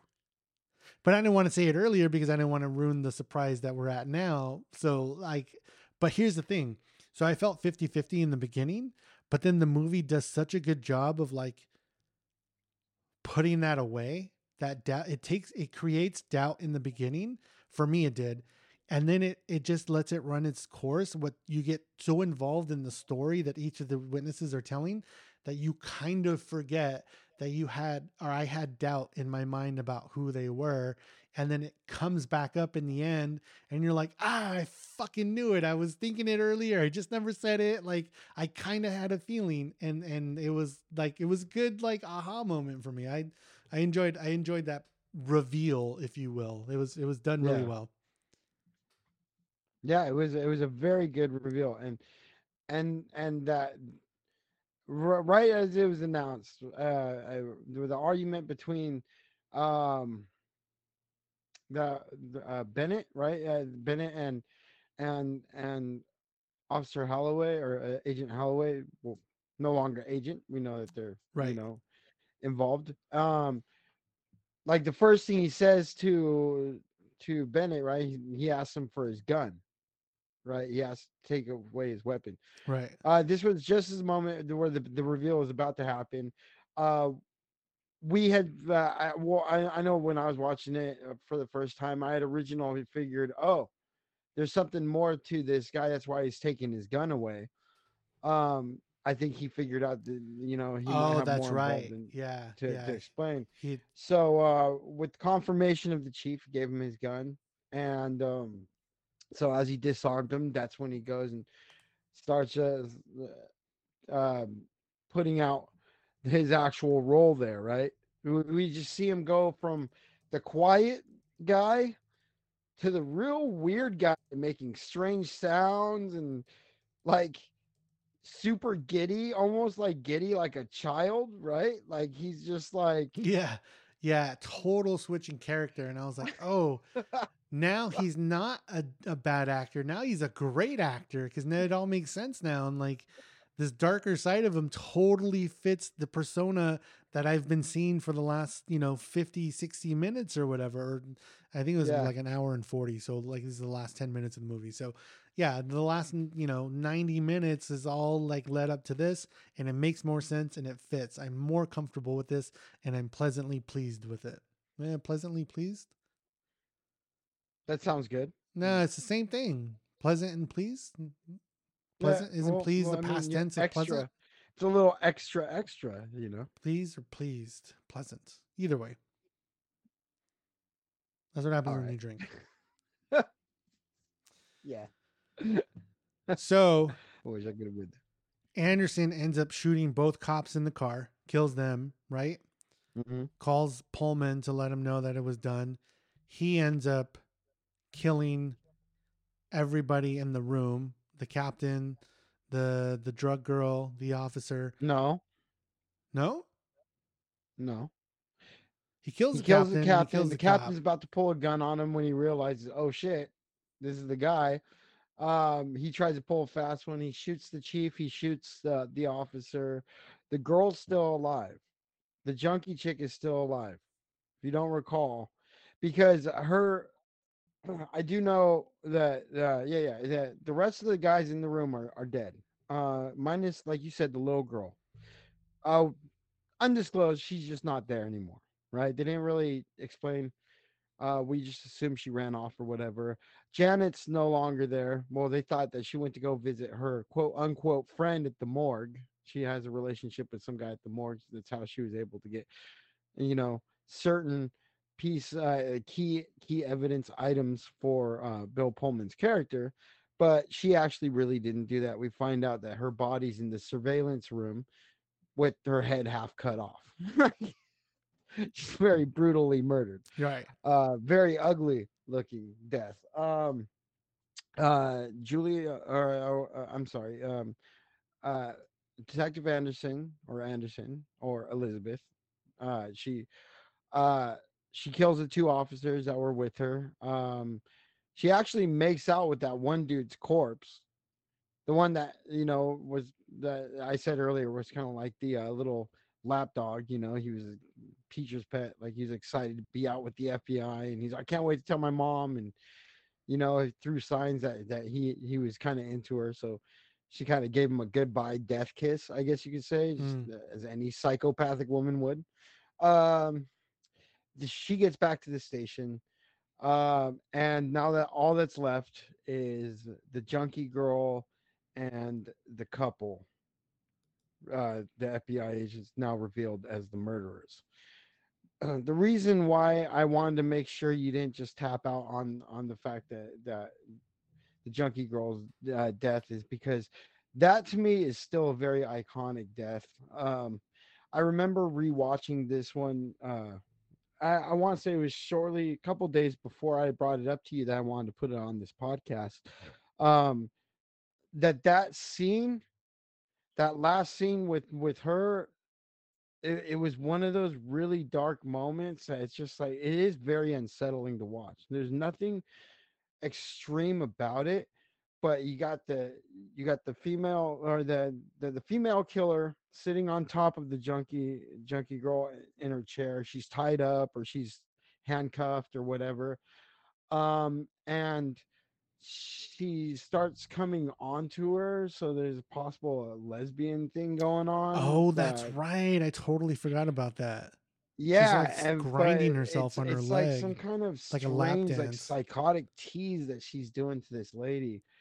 And at the same time, they pull off Bill Pullman's belt, and she's like kind of like shimmying the belt up over her chest and stuff in kind of a sexual way, but it slowly gets to her neck. And then Bill Pullman grabs it from behind, and they just start strangling her. And it's just that last scene, her taking her last dying breaths, and you're just like, Yes. good God. And she Like, sucks it out of her mouth, remember? yeah, I'm actually watching it right now on my phone. So they're strangling her with the bell, and then as she takes her last breath, Agent Anderson like it looks like it's she's kissing her, but actually like sucks it out of her. And then when she's dead, her and Bill Pullman kiss, and like she passes it over to him, and then he exhales it like a shotgun hit from a joint or something. You know what I mean? yeah, yeah. And that's where I was like, dude, okay, so the influences that I saw in this movie, and I don't know the time. Oh, well, let's get to the very last thing. The Okay, very last thing. Let's end this one off because there was that very last bit. So they left the police station. The two killers get away. It's one of those movies where the killers got away. In a way, justifiably, I'd say they earned it. I mean, come on, they were able to juke everyone. The police station, they got everyone. They're driving away, and the last thing that we see is the little girl Stephanie walking amongst the fields far away, right? right, Off the highway. And to Elizabeth's surprise, the female killer's surprise, he let her live. Now we all thought, yeah, he probably just killed her or something. Maybe it was one of those things. We don't want to show child's death, but no, he actually let her survive. right, And she had taken notice to that. She's like, you know, she's all like, you let her live. And he looks at her. He says, she figured everything out. right. Yeah. So And this is where they make the connection, right? So we find out uh-huh, what she had whispered to him in his ear, which was, "I know who you are." And the yeah, reason she knows who they are is because in the scene, in the incident where they're killing everybody on the side of the road, she sees them kind of like brush their hands against each other in like they're a very romantical handsy, way. like Yeah, a loving couple would be. right. And then she saw them do that exact same thing on the video Mm-hmm. cameras when they were in one of the interrogation rooms, and she had pretended to go to the bathroom and she was actually in there, and she saw them doing the same kind of thing with the hands. So she was like, "Oh, I know who these people are. They are the killers." Yeah, yeah. So she put it together.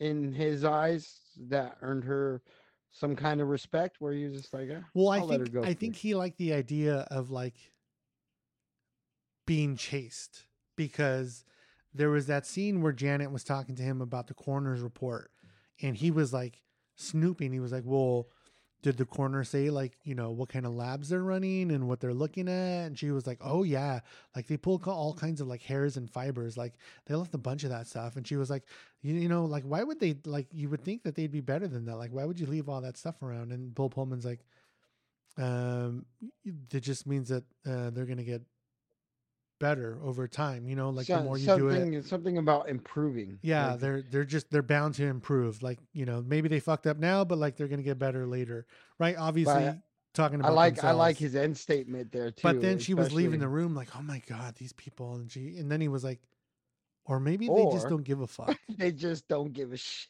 Yeah. And I was like, and that made her more uncomfortable, and you're like, damn, that's hardcore. Yeah, yeah. When she had the shake, she was like, "Oh my god!" And you know So what? That was perfect. That was the perfect line too. When you go back and look at that, you're like, "God, these people are those kind of people, right?" yeah. They don't seem like very methodical. They just seem like killed to be killed or to be killers. It's just like it's fun for them. The hunt is So fun for them. I watched this movie 2 nights ago, and then I Uh, gave it some rewatch today, like during my lunch at work, and a little bit, you know, tonight.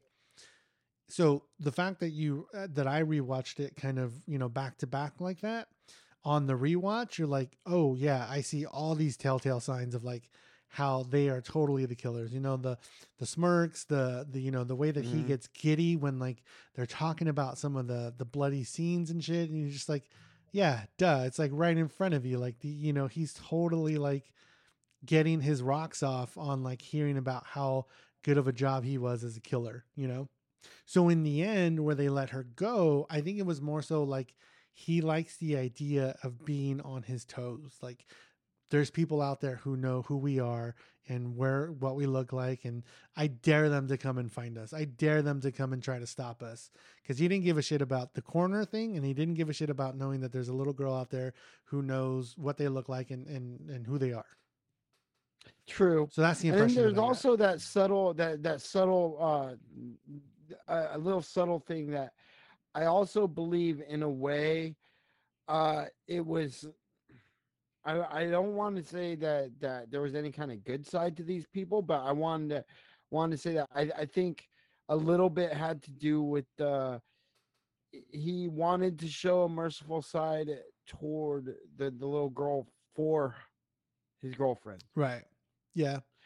Like because there was, remember, like we said at the beginning, there was something about her knowing there's a little girl there that was traumatic to her, so there had to be something about a little girl in the past or something like that. So it was almost as if it was like his gift to her just Right. for a split second. I think that's kind of that, well, that's what I gathered. We will never know. They don't really talk about what happened in the past or anything, which I kind of like about this. It kind of leaves a bunch of open doorways. Right.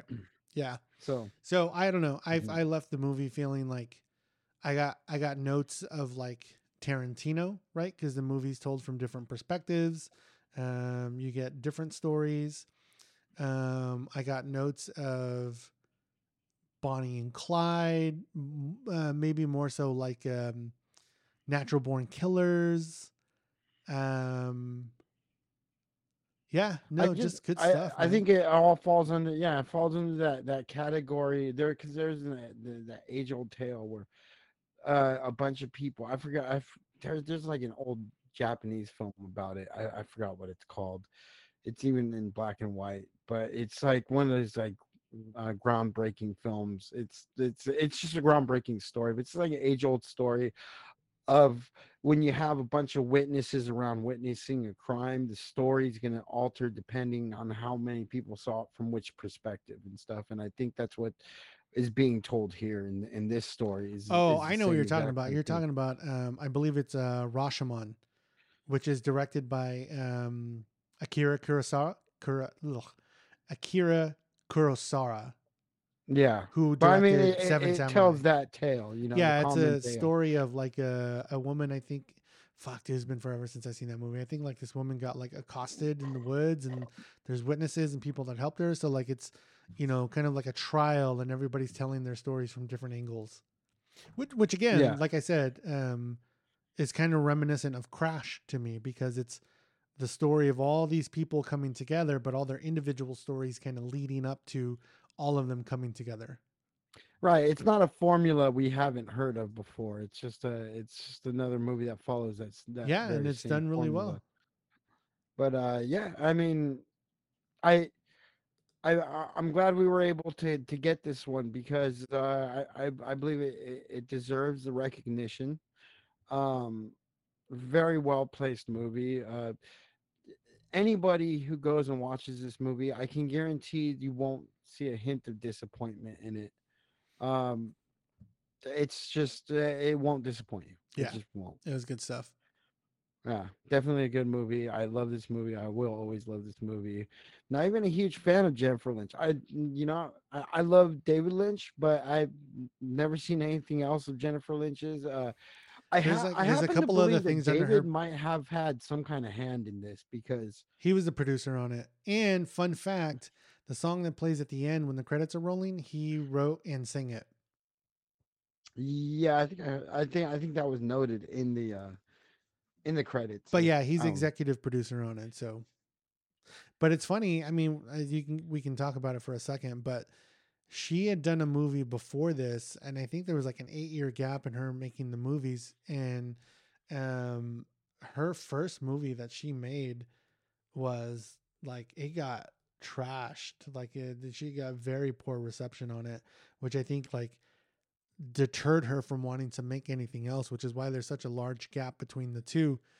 And then she came out with this one, and then there was a third one. Oh, there was a third one where she like didn't even really do anything for her to consider that this was her film, but because she had worked on it for like a minute, they had like, the movie company had like, was like, oh, this is a Jennifer Lynch movie, and that movie fucking bombed. So she actually disowned that movie. She's like, I have nothing to do with that movie. She's like, I came in, I shot like a couple shots, and that's it. I didn't have anything to do with the editing, with the grading, with the sound, like nothing. She's like, I just shot like a couple scenes, and then I was out of the project, and then they like put my name all over it, and it fucking tanked. So she's like, please don't associate me with that movie. Yeah. But she's done a lot of like television. She's done like a lot of like TV work, and a lot of stuff that I think most people have seen. So I think she's more recognized for what she does on TV than like her movies. No, either way, she did a good movie here. So She directed, thank you, Jennifer Lynch. I think like half of the Dahmer series on Netflix. Okay. She was also the director for The Watcher. I don't know if you saw that on Netflix. That one was really good too, about the house. Yeah, no, I didn't watch it. Oh, okay. American Horror Story. She directed an episode of Daredevil. So like Agents of Shield, Hawaii Five-O, Jessica Jones. So she's a lot of TV shit. So All right. Well, thank you for bringing us Surveillance. That was a no, good thank watch. you. That was your pick. Good one, No, man. I was saying thank her, but yeah, Oh, I thank you gotcha. I for gotcha. thank you for watching this with me, and I'm glad we can actually have this discussion. I'm very glad that we're able to nip that name tag thing in the bud a little bit. Oh, no big deal. Because you can't label. There's, yeah. Well, a movie Can't be is a confounded movie, labels, right? man. In real life and in movies, music, art is art. Everybody can interpret it however they want. Don't listen to what other people, when they put labels on it. Just enjoy what you enjoy. View it for what it is. Yeah, man. And that was an amazing movie, an amazing watch. Yeah, good pick, dude. All right, man. Till next time. All right. Mutant City Horror, we out. We're Later. out. Peace.